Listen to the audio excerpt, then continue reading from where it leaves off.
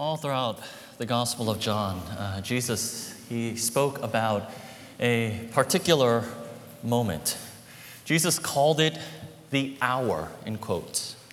Sometimes he called it the time. If you recall earlier, Jesus in his earthly ministry, when they run out of wine, his mother comes to Jesus and says, "Jesus, we ran out of wine." And this is how Jesus responds: "My time has not yet come." It sounds a little obnoxious, I have to admit, especially since Jesus is talking to his mother.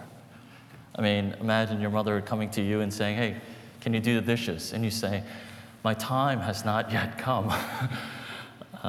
How pretentious would that sound? But Jesus, he always spoke about this time. Further, when he talked about this time, he described it as a glorious moment. He talks about when this time comes, God's glory is going to be revealed. He says, when this time comes, the Son of Man is going to be glorified. Or elsewhere, he says, when the time comes, when the hour comes, the Son of Man is going to be lifted high. God's glory is going to be revealed. He speaks of this time as glorious. And all throughout the Gospels, Jesus, his teachings and his actions, they pointed to this amazing climax when God's full glory will be shown for all the world to see. And finally, here we are in chapter 19. The time has come. This time that he spoke of has finally arrived. But against expectations, and unlike the hopes that the people had, God's glory is revealed. It's shown. But it's shown through the cross. Jesus said he was going to be lifted up, but his hearers had no idea that Jesus was going to be lifted up on a cross. Today we are at the passage, John 19, when this time has come and Jesus is glorified, and his glorification is through the cross. And I want to explore just 3 responses to how people see the cross, how they respond to the cross. I want to see 3 responses. The first is disappointment, the second is mockery, and the third is faith. So we'll go through these pretty quickly. First, disappointment. The most common response to Jesus' climactic act is disappointment. See, this is what the masses, or this is what the people are actually going through. Right? You know, it was less than a week ago when Jesus rode into Jerusalem on a donkey right before the Passover. And what were the people doing? Crowds of people came out and they were hailing him as king. They cried out, "Hosanna, Hosanna," and they laid their clothes on their floor so that Jesus' donkey would not walk on the ground. They hailed him as king. But when they realized that Jesus had no intention of being their earthly king, they become disappointed. They become disappointed, and they quickly turn on him. I mean, Peter also, right? Before he denied Jesus, as we saw last week in John 18, Peter also, he was willing and ready to fight. He was ready to go all in for Jesus. But when he sees Jesus, when he sees his Lord willingly and submissively being captured and going to his death in chains, Peter, he can't believe it. Peter is disappointed. Wait, Jesus, is this what you were supposed to do? Is this your glorification that you spoke of? He's disappointed. I know, it sort of reminds me of Episode 1, The Phantom Menace in Star Wars, you know, the Star Wars series. Right, Episode 1, The Phantom Menace, it came out in 1999, and I think at that point it had been close to 16 years since the last Star Wars came out. And, you know, the Lucasfilms and you know, the producers, they built up the hype, right? They said, yes, the new Star Wars is finally coming out. And they built up the hype. They re-released, the first 3 movies in VHS. And they ran all these ads and all these trailers, and people were going crazy. The new Star Wars, the new Star Wars. But when the film came out, the film flopped. It was a disappointment.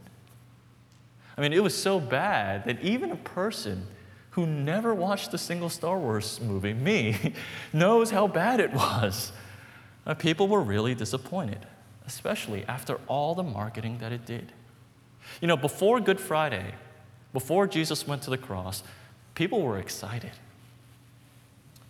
Jesus, he really hyped up this moment. Jesus was his own hype man. He said, listen, I'm going to be glorified. The time is coming. I'm going to be lifted up. God's glory is going to be shown. He really hyped this up. And the people were excited. Something is going to happen. We are going to see God's glory. But when the time had come,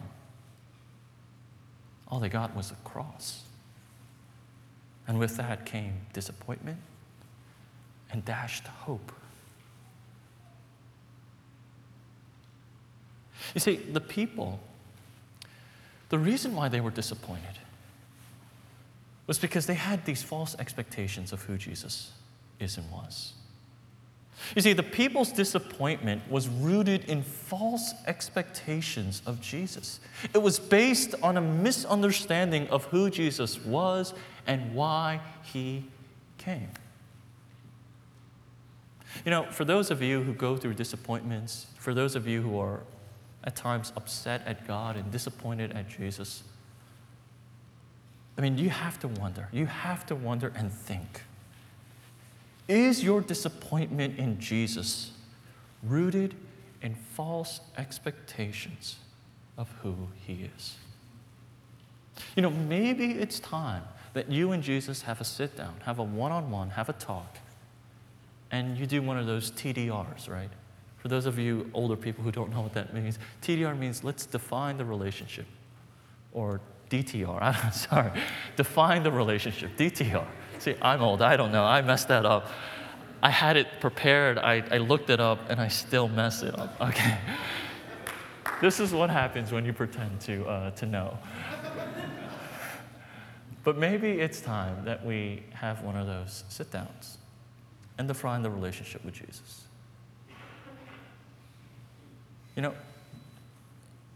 What do you hope and expect of Jesus?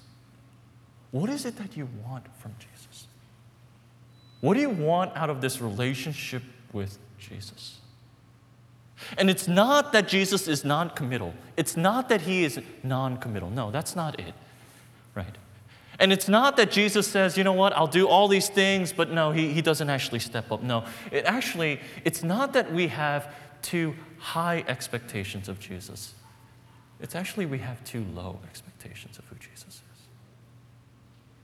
Or as C.S. Lewis says, he says, God, he finds that our desires are just too weak. It's not that our desires for him are too strong, but it's actually too weak. What we expect from Jesus is actually much lower than what it is supposed to be. Jesus' mission on earth was not to satisfy whatever cravings and desires and wants that we have. The mission of Jesus was to bring you into an inseparable relationship with the Father. And Jesus does this with the cross. If you want Jesus to make you rich, you don't need Jesus. You have other people to do that. If you want Jesus to make you successful, you don't need Jesus. Other people can do that. If you want to be accepted in worldly terms, you don't need Jesus. There are so many other ways to do that. It's not that we have too high of an expectation for Jesus. It's that we have too low of an expectation for Jesus. We underestimate and undervalue what Jesus does. If I can put it more simply, it's this. Jesus is not our babysitter. He's not that babysitter who just comes and gives you everything you want. Jesus' aim is not just to get the job done. Jesus' aim is not just to fill the time and to appease you until the parents return. No, Jesus is the older brother whose aim is to care and to provide in every single way. Jesus' goal is to bring the wayward sibling back. Jesus' aim is to bring that sibling into the family. If you want temporary happiness, or ultimately, if you want to be the God of your life and you want a subservient God, Jesus is not the person. And this morning, we have to ask, does the cross disappoint you? Are you disappointed in the cross? Does it dash your hopes and your dreams? Or does the cross satisfy you? We see disappointment is the number one response. And you can hear the rumors going around throughout Galilee and Jerusalem. Oh my gosh, what a disappointment. Jesus, what a disappointment. All this hope, all these expectations. What is he doing? Like the Sixers. Just kidding. The second response is mockery. Sorry, that was not intended. The second response that we find from the people is mockery. While most people are disappointed, others just plain outright, their response is mockery. We saw this a bit last week, but we see Jesus here being mocked as a king. The Romans say this, okay, sure, Jesus, you're going to reveal God's glory. Okay, you're going to be lifted up. All right, we'll make sure that that happens. And so what do? When they crucify Jesus, they mock him.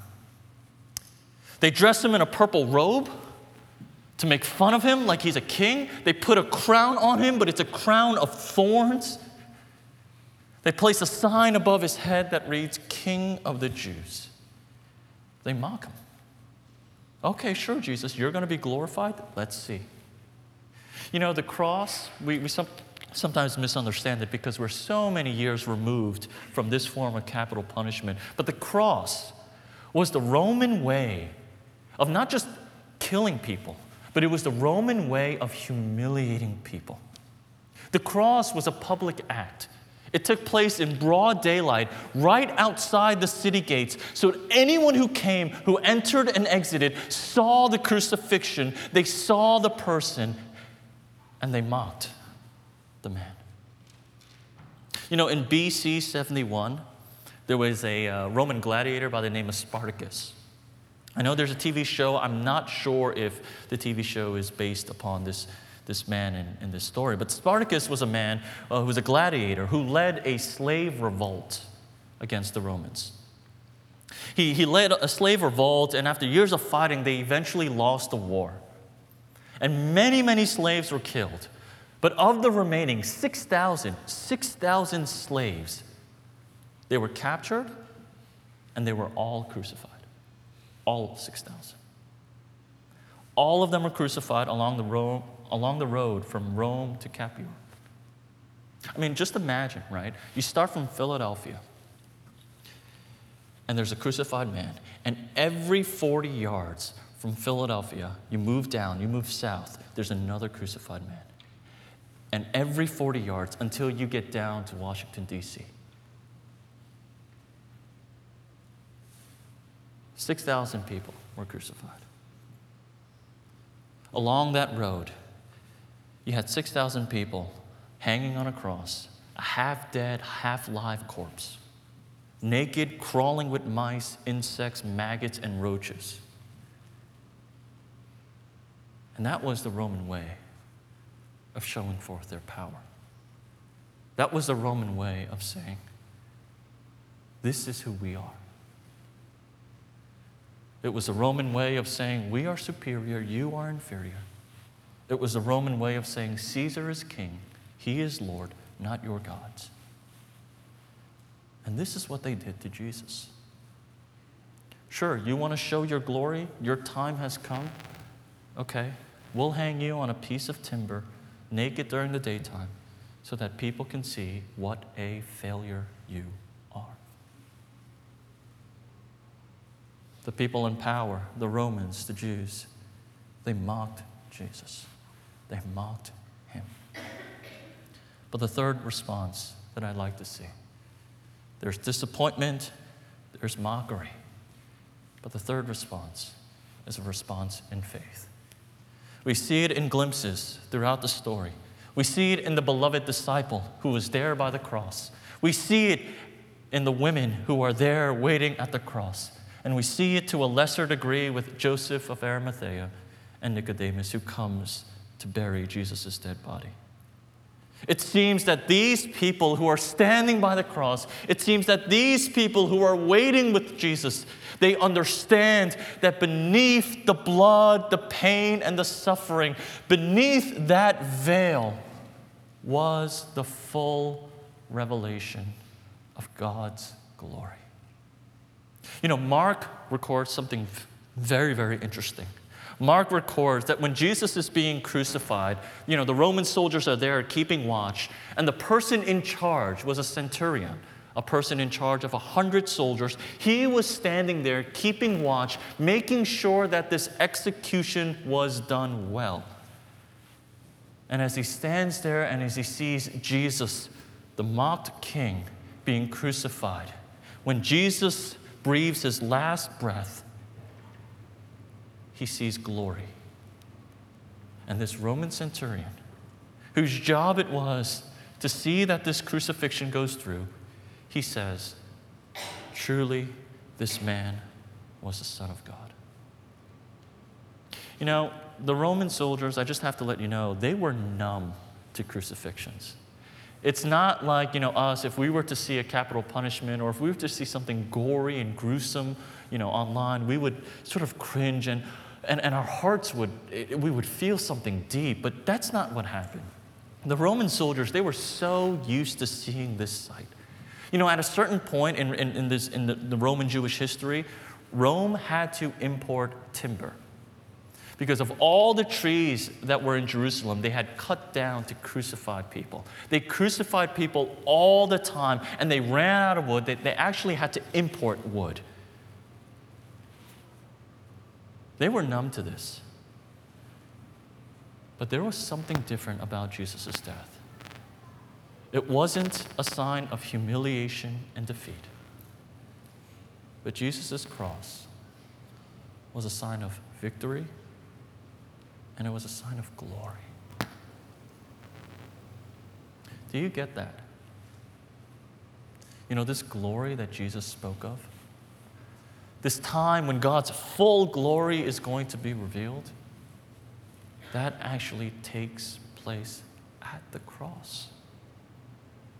The cross, the bloodied, the violent, the shameful cross is the ultimate public display of God's infinite power, His might, His strength, His wisdom, His mercy, His justice, and His love.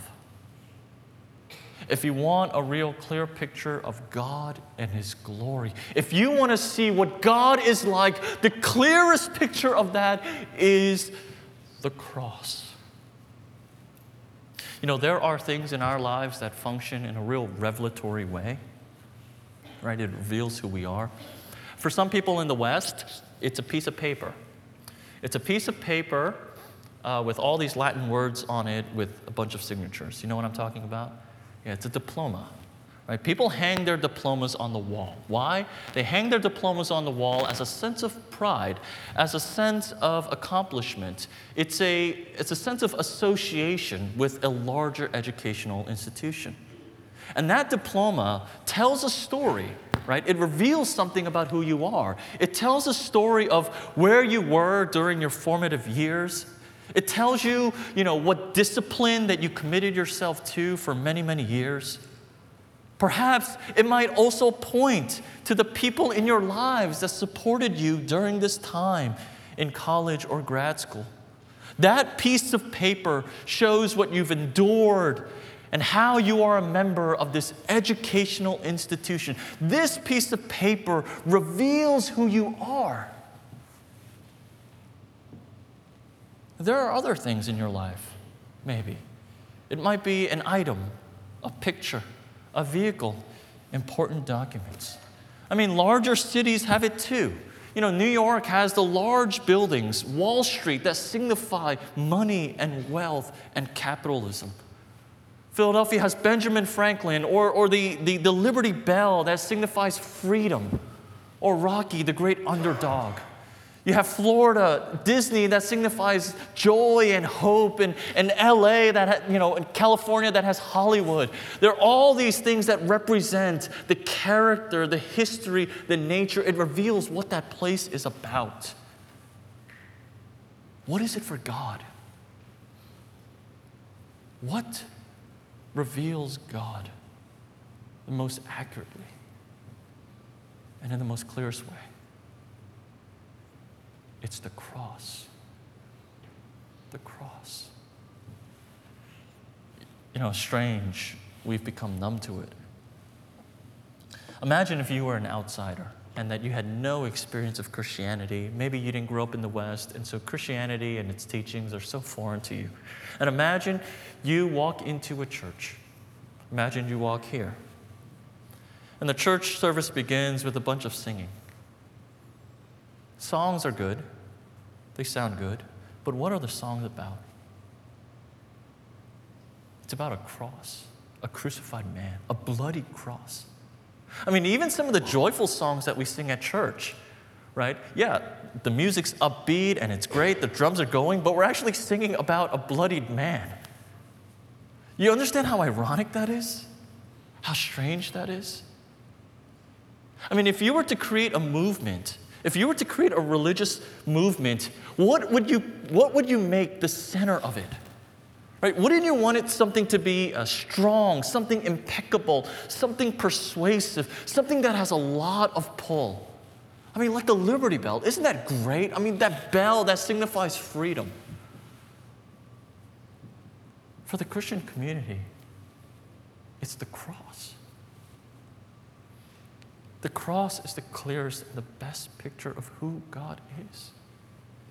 It shows His perfect wisdom, His perfect love. It shows His perfect judgment. It shows how God dealt with the problem of sin. That's why, for those who understand this, for those of you who are Christian, that's why the cross is everything. The cross is our song. The cross is our boast. The cross is our righteousness. The cross is our joy. You know, Paul, later on in Galatians 6:14 says this, "But far be it from me to boast except in the cross of our Lord Jesus Christ, by which the world has been crucified to me and I to the world." This is an absurd statement. This is coming from a cultural elite. Paul, who was well educated, Paul, who was a Pharisee, Paul, who was a Roman citizen, Paul, who had everything, but he says, "Far be it from me to..." With just this illustration of the late, great Billy Graham. When Billy Graham was a young man, in August of 1955, he was invited to speak. He was invited to speak to England, to speak to Cambridge, to the students of Cambridge University, St. Mary's in Cambridge. And when he was invited, people, they were really upset at him. It's a well-known story and told in many, many different ways, but I'm picking the story up from Kent Hughes in one of his books. But he says, Billy Graham, when he was invited to preach at Cambridge University, people hated that. Some even wrote to the Times that Billy Graham's approach would be unthinkable before a university audience. He said Billy Graham would be laughed out of court. He would be laughed at. And you know, Billy Graham himself, who was not really a learned man, was actually very nervous about this. He writes this. This is a letter that Billy Graham writes to John Stott, a very, very famous preacher in England at that time. Billy Graham says this, "I've been deeply concerned and in much thought about our Cambridge mission this autumn." He says this, "I don't know that I've ever felt more inadequate and totally unprepared for a mission. As I think over the possibility for messages, I realize how shallow and how weak my presentations are. In fact, Billy Graham writes, I was so overwhelmed with my unpreparedness that I almost decided to cancel my appearance. But because plans have gone so far, perhaps it's best to go through with it. This is coming from a man, Billy Graham, who has preached in front of tens of thousands, hundreds of thousands at this point. And when he has to preach in front of Cambridge University students, he says, I'm afraid. I don't think I can do it. But I have to, because it's already been planned. He arrives in England at the time, and before the meeting, he gets to sit down with C.S. Lewis. And, great C.S. Lewis, in his very, English, British way, says this, hey, Billy Graham, we're excited that you're here, but I just want to let you know, you have a lot of critics. Okay, what a great way, C.S. Lewis. He says, a lot of people are, criticizing you. And so Billy Graham, he begins this revival, this meeting. The university students are there, the professors are all there, ready to hear, who is this Billy Graham guy? We're smarter than him, we're better than him. And Billy Graham, in this feeling of unpreparedness, feeling that he doesn't measure up, feeling that he doesn't belong in this setting, he starts to lecture to them. He starts reasoning with them. Yeah, he starts talking philosophy with them. And Billy Graham writes, those first few days were brutal. It was tough because he wasn't getting through. The final day, he feels as though the Spirit is just compelling him just to preach the cross. And he says, in the power of the Spirit, that's what he did. He stood up there in front of thousands, and he just talked about the cross. No philosophy, no ethics, nothing of that sort. He just talked about the bloody cross, the violent cross, and how a just God dealt with the problem of sin through the cross of Jesus. And there on that night, as these intellectual elitists, when they heard the message of the cross, the record shows that about 400 people came forth to faith in Christ.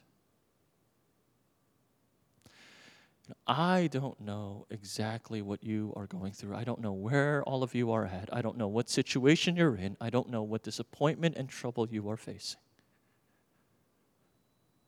But the cross of Jesus, that is enough for you. The cross of Jesus is enough for you. If you are in search of salvation, the cross of Jesus is that. If you are in search of joy, the cross of Jesus is that. If you are in search of meaning, the cross of Jesus is that. If you are in search of purpose, the cross is that. As we read through this story, which might sound or feel like a tragic ending, this man who talked about a glorious revelation, we get the cross. And this cross is the clearest picture of who God is. Let us glory in it. Let us boast in it. Let us cling to the cross this morning. Join me in prayer.